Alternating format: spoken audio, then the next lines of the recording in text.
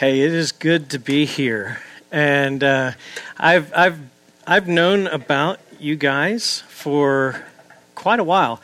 It's been probably 3-4 years, I guess, that Channel had been coming around this area, and so I've known about GCF. Oh, hey, there's Channel's brother Sean, and that's how I know of you, because Sean first came here. He was really I knew Missoula existed, but I didn't know anybody here, and but now I know people here, and so it's great to be here.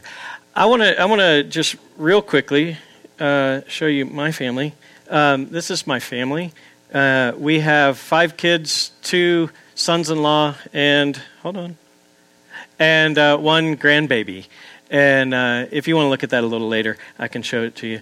I came to faith just 3 weeks before I went to university.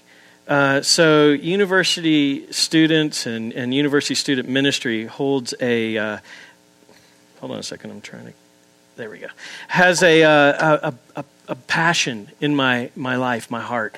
I grew up surfing, and at some point in my high school years, that was ripped away from me. And so I was at a very low point in my life, and it was there that God reached in and let me to hear this good news that we've been singing about. And I gave my life to Christ, and I didn't know really what had happened to me at that moment. I just knew that I would never be the same again. 3 weeks later, I find myself on university campus and looking for where are the Christians. And so if you're here and you're kind of one of those people who got onto this campus and you're like, okay, where are the Christians? Then I hope in this group you will grow in leaps and bounds in your faith in Christ. And I think that will happen. Get into the woods and figure that out, okay? 18 years ago, most of you were barely alive, okay? But my wife and I were considering moving ourselves and our 5 kids halfway around the planet. Well, right about that time, a bunch of guys from that side of the planet commandeered some airplanes and used them as weapons to take down the World Trade Center. Anybody remember that? It happened this month or last month, 18 years ago. It was a gut-wrenching experience for us, but it was a spirit-confirming event for us too, because it was in that moment that we realized that the only way that anything was going to change on that, with regard to what had just happened, was through the gospel. That really, it's the gospel of peace that brings peace. So for the last 15 years, my family and I have lived over on the other side of the planet in a country called the United Arab Emirates, and in Dubai specifically.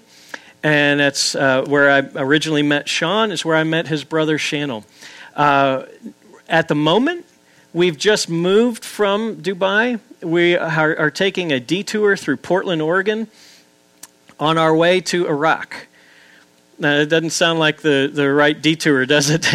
But we're going to Portland because there I'm getting some training in pastoral ministry. That's what I'm doing. You think you have it rough here in your studies? In 4.5 months, I'm going to be going through 50 books.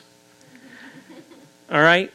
So pray for me, because it's going to be tough. It is tough. I got 4 papers due this week while I'm here. I don't think it's going to happen. Then we're moving to Iraq, to where we're going to be a part of a church there in Iraq. Well, tonight we're considering God's call to the nations, and we're going to look at Ephesians 2 to do that. Thanks for reading the passage for us. Just in that, we're going to look at just those first 10 verses for the moment. But the main point that we're going to talk about tonight is that the gospel that brings peace is for all people. All right? The gospel that brings peace is for all people. And we're going to look in the first 10 verses in that first part that the gospel brings peace. Now, my kids are into The Walking Dead.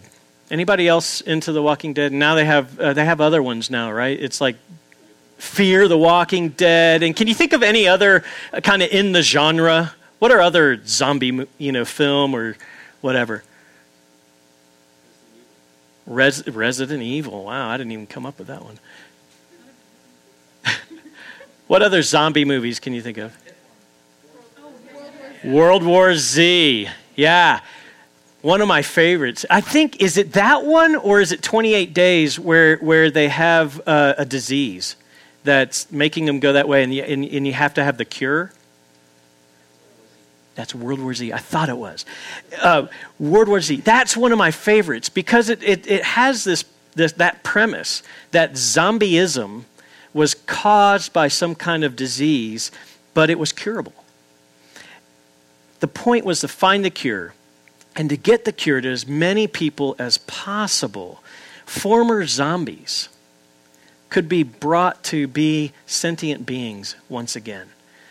And the reason I like this image is because it's a lot what the verses that we read just a little while ago kind of bring out. Paul says that we were dead in our trespasses and sins. Look how zombie-like are his descriptions when he says that the dead are walking. He literally says that. We are walking around in our deadness, blindly following the world and the prince of the power of the air. We are some spirit that is working apart from their control is over them.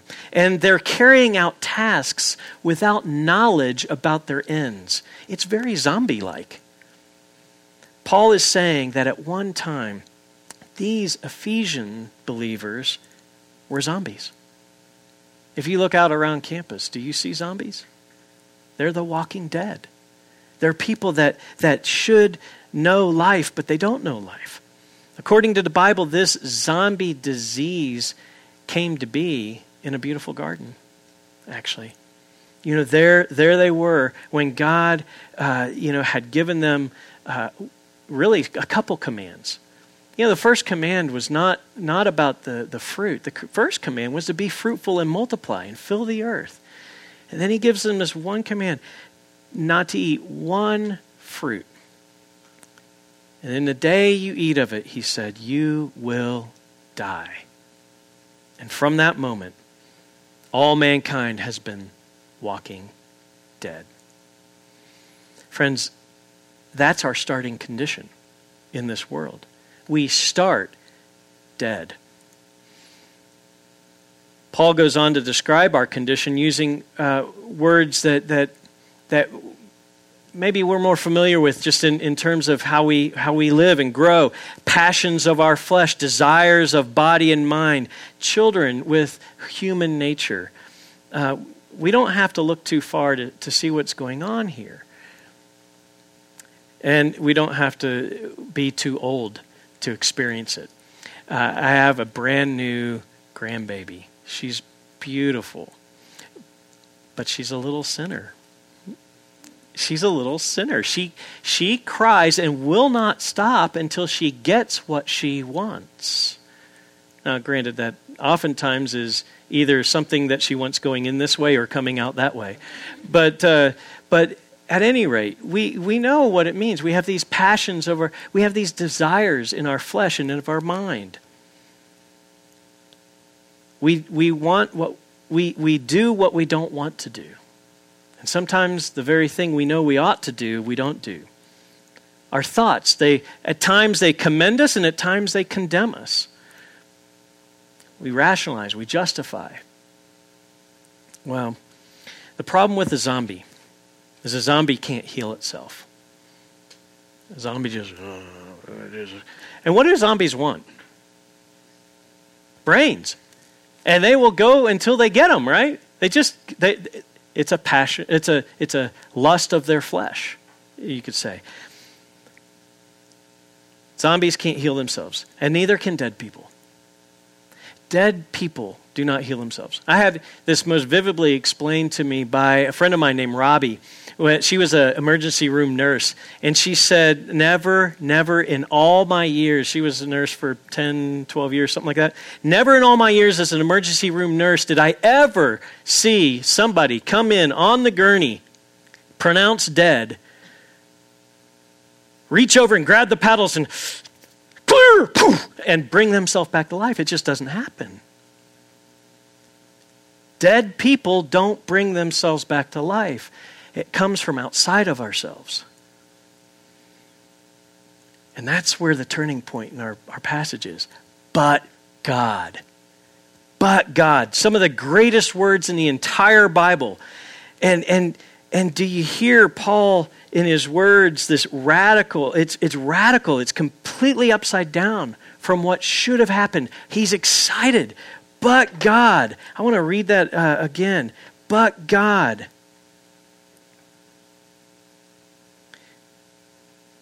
But God. Where am I? Oh, here it is. But God, being rich in mercy, because of the great love with which he loved us, even when we were dead in our trespasses, made us alive together with Christ. By grace you've been saved. But God. It's powerful, strong words that he's saying here, and convincing.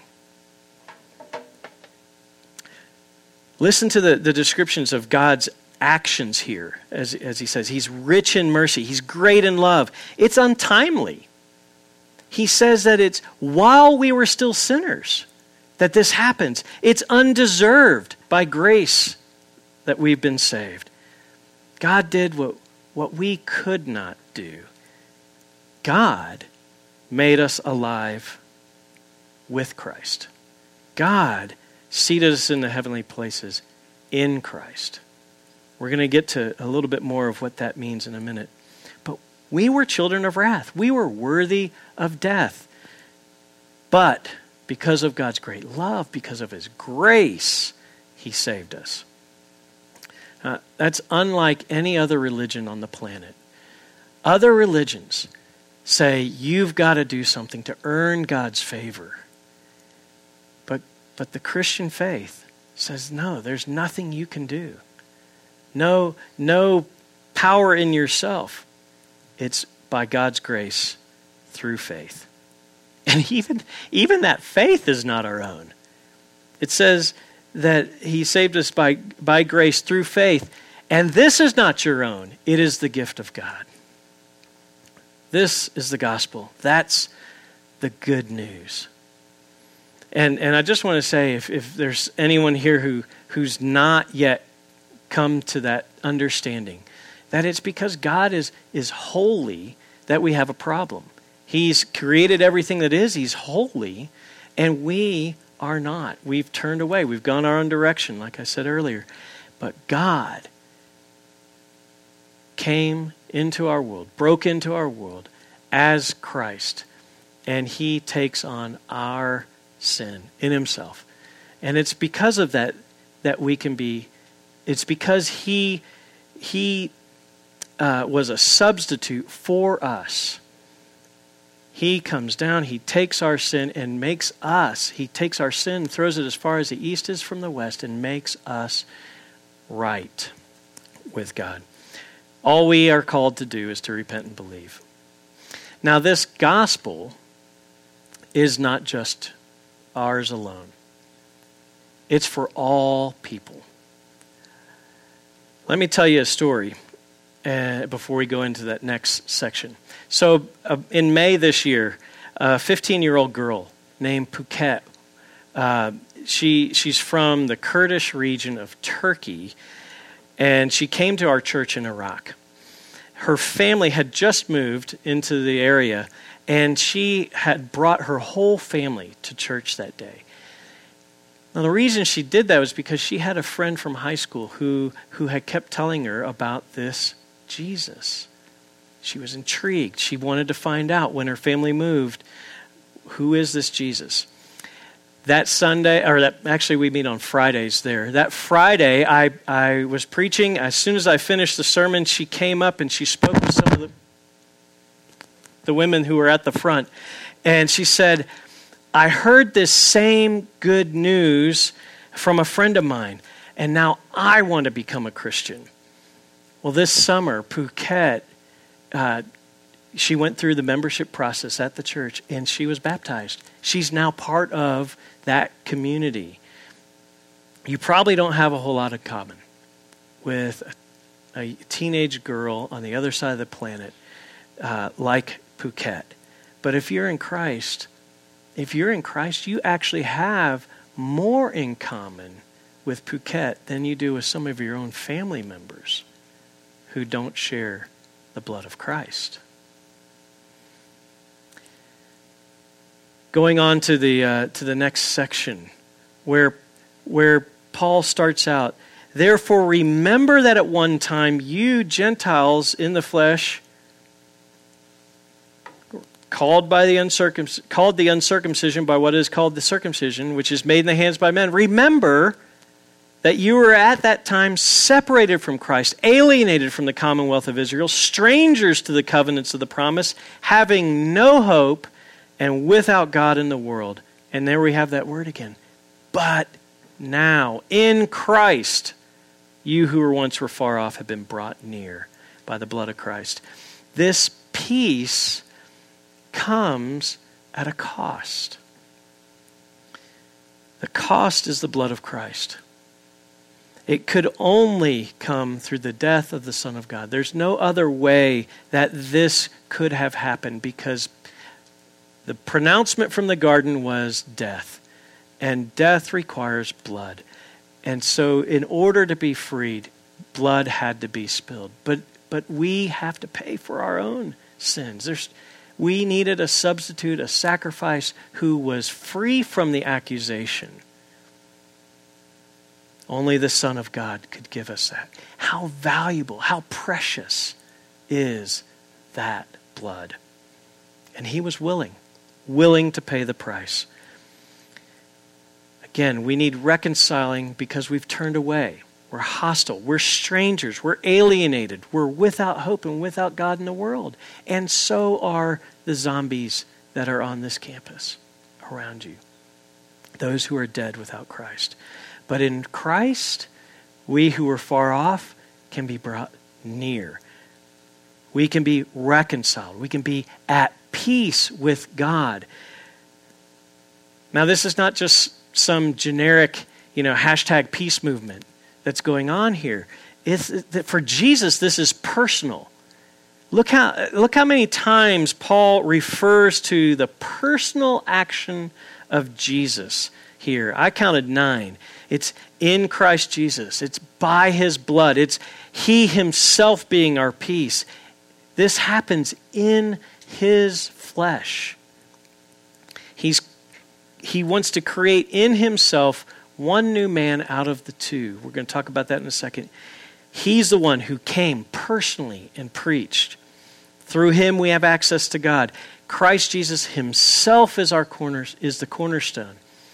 And in him we are being built together. Jesus has personally acted. And reconciliation is certainly a personal thing. It does happen to us personally. And yet, we are saved into a community. In verse 11 and 12, Paul talks about these two cultures, Jew and Gentile. It would be easy to see how huge the cultural conflict between these two are. You got Jews who were God's chosen people for 1,500 years. They had the laws that designated them as that. Those laws were actually created to or designed to separate them. Gentiles were former idol worshipers. They were far away from God. Their practices and values were very different than the Jewish laws and the customs. And there was actually quite a bit of hatred, tension between them. it's hard for us to imagine that kind of hatred. We live in a society, and I'm sure here on University of Montana, there's a lot of diversity talk and things like that go on, right? I mean, in fact, I know some of you who might be RAs have gone through diversity training and all this kind of stuff. It's hard for us to get a concept of what it really means to have enemies. I know recently my wife and I have been reading through the Psalms, and there's so many Psalms that talk about hating your enemies. And it's kind of hard sometimes, like, how do I do this? Well, we had a kid named Ziad when I first got to Dubai, and we were talking about how Jesus called us to love our enemies. And Ziad, he understood this hatred thing a whole lot better than we did. He said, no, that can't be. You can't love your enemies. And we're like, no, yeah, this is what Jesus calls us to do. And he goes, no, it's not in the Bible. You can't tell me that's in the Bible. And we're like, actually, it is. It's right here in the Bible. Here it is. Love your enemies. Well, Jesus didn't mean that. It was like he couldn't get it. Why? Because Ziad grew up in a family where he was from a Christian background. He wasn't a Christian, but from a Christian background where there had been Muslim and Christian fighting happening in his village, in his town, all around him. He understood what an enemy is.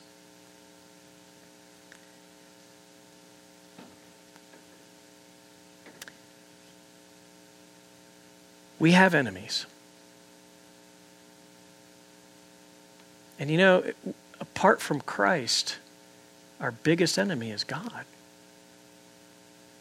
If you are not in Christ, God is your enemy. In Romans it says, while we were enemies, Christ died for us. Sometimes we don't recognize how far apart we've been. But in Christ, we who were far away have been brought near. He is creating in himself one new man in place of the two.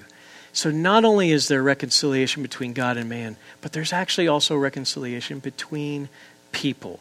This gospel that unifies us, even from vastly, vastly different cultural backgrounds, brings us into one new entity called the church. Paul gives us here 3 metaphors to describe this church in verses 19 through 22. He calls it a kingdom, a family, and a temple. So it's a new kingdom. No longer are we aliens, but fellow citizens. We who follow King Jesus, we are in a new country, a new kingdom, and we're following a new king. It's a new family. No longer strangers. No longer orphans, but members of God's own household. Orphans are seeking to scratch out their own existence. They're looking for how they can survive. But children don't need to do that.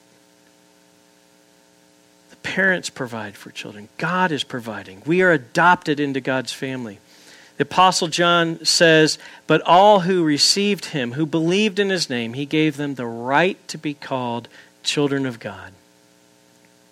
Consider that. The creator of the universe wants to be your father. That's a powerful image. And then finally, it's a new temple. The foundation is on the apostles and the prophets. It's on the Word of God. The foundation of this new temple, this new church, is on the Word of God. And Christ himself is the cornerstone. Everything is measured by him. The church is where those who are transformed by the gospel of God grow as the people of God are being built up by the Word of God. This temple, this is a new place where people meet with God. No longer do we have to necessarily go to a place far, far away. But in each one of these churches, wherever they are, outposts, if you will, of the kingdom of God, we meet with him there.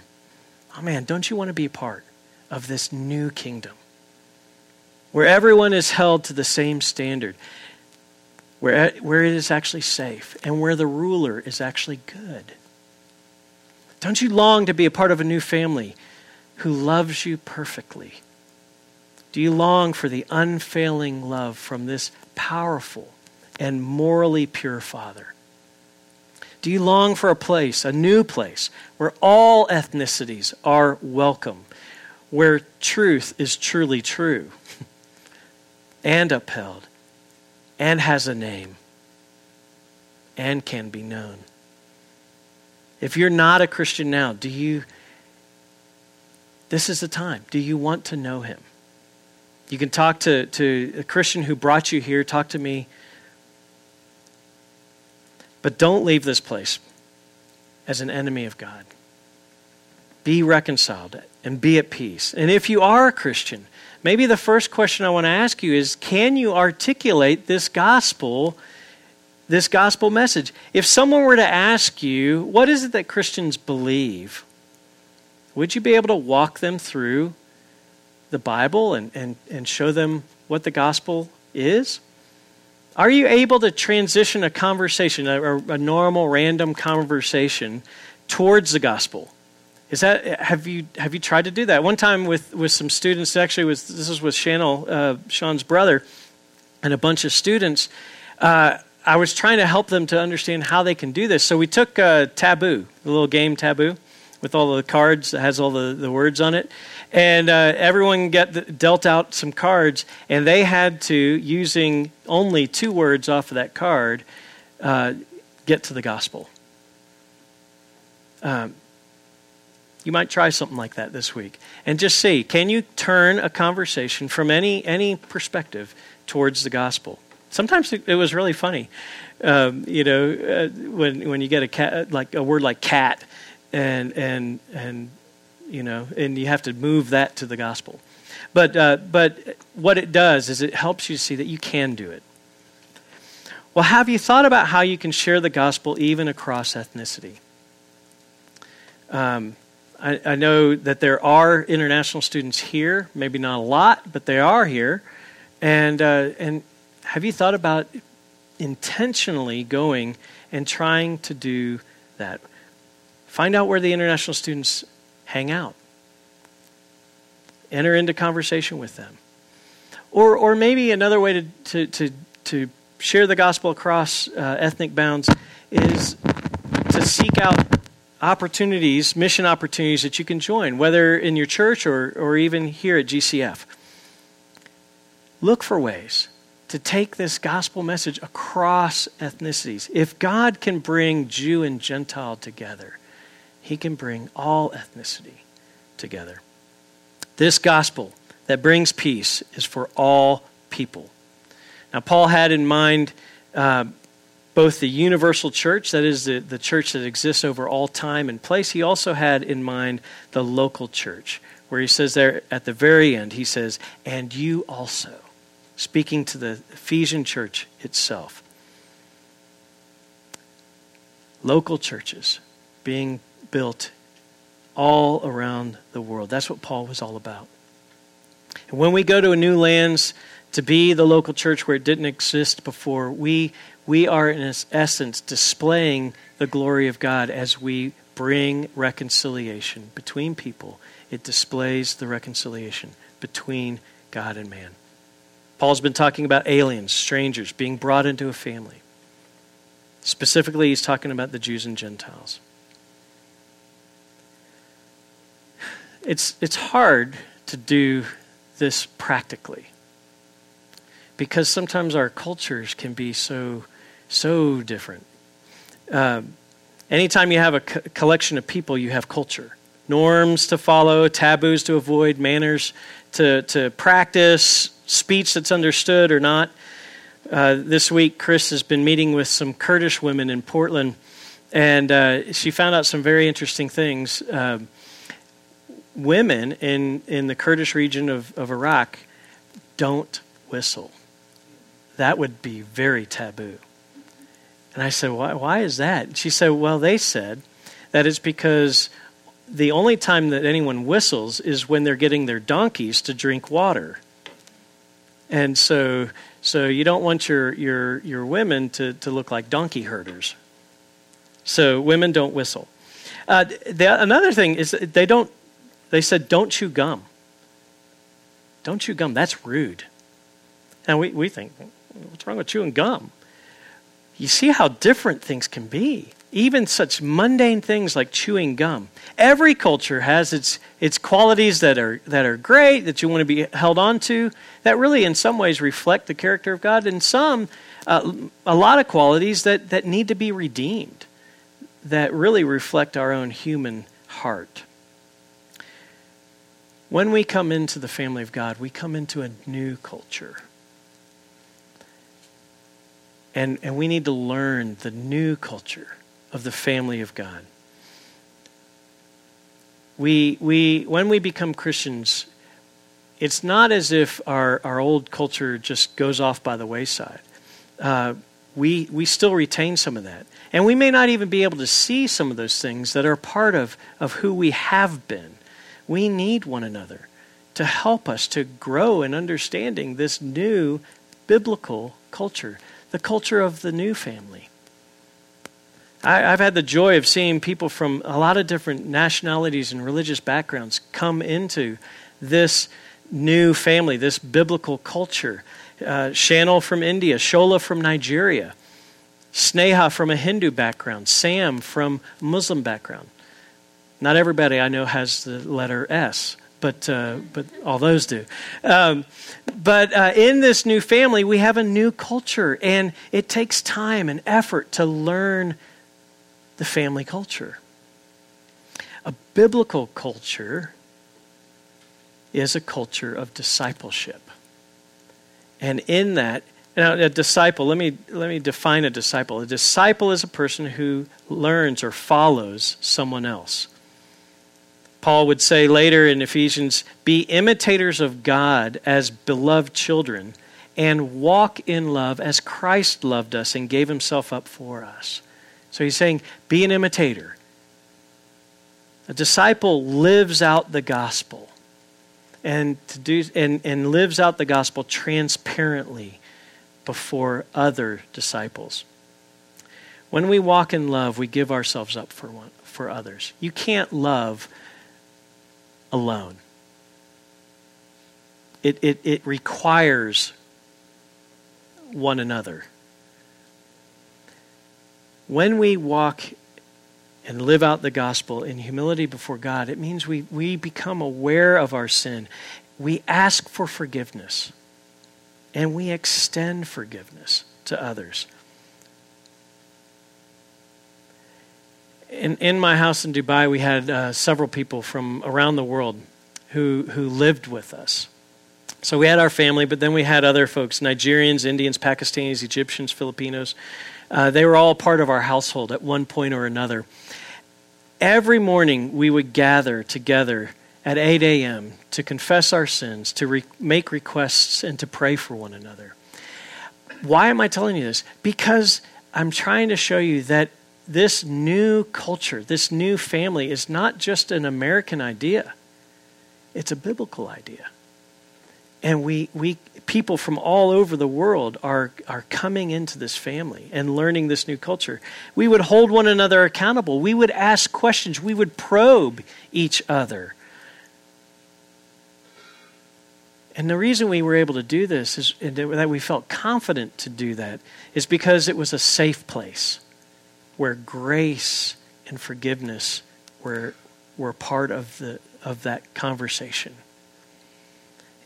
Do you have people like that? Do you have people like that in your life that you can confess sin to? That you can be honest with? And that you know will point you to Christ and to the gospel. To the fact that, okay, I've sinned, I've messed up, but there's forgiveness in Christ. Do you have that? Are you prepared to be that to others? Are you prepared to live out the gospel in your everyday in imitation of Jesus? maybe before you leave here, or maybe after you come back from the In the Woods retreat, think through, who are 2 or 3 people that I can get together with, that I can share my life with in a way that is transparent and gospel rich. This gospel that brings peace is for all people. It's undeserved. It was costly. It transforms us from death to life. It brings us who were far away near and into the family of God. And not only reconciled with God, but reconciled with one another. It is for all people. That's what Chris and I are heading out to do in northern Iraq. We're going there to plant the church and to bring people who are strangers and aliens into the family of God. Maybe some of you would think about doing something crazy like that one day too. You start here.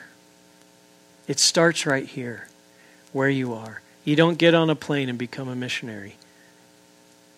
That's not what makes a missionary. A missionary starts right where you are. If you want to think more deeply about what it means to engage your campus community or even especially across the world, to engage with the gospel, then think about going to a Cross Conference this year. Have you heard about Cross Conference?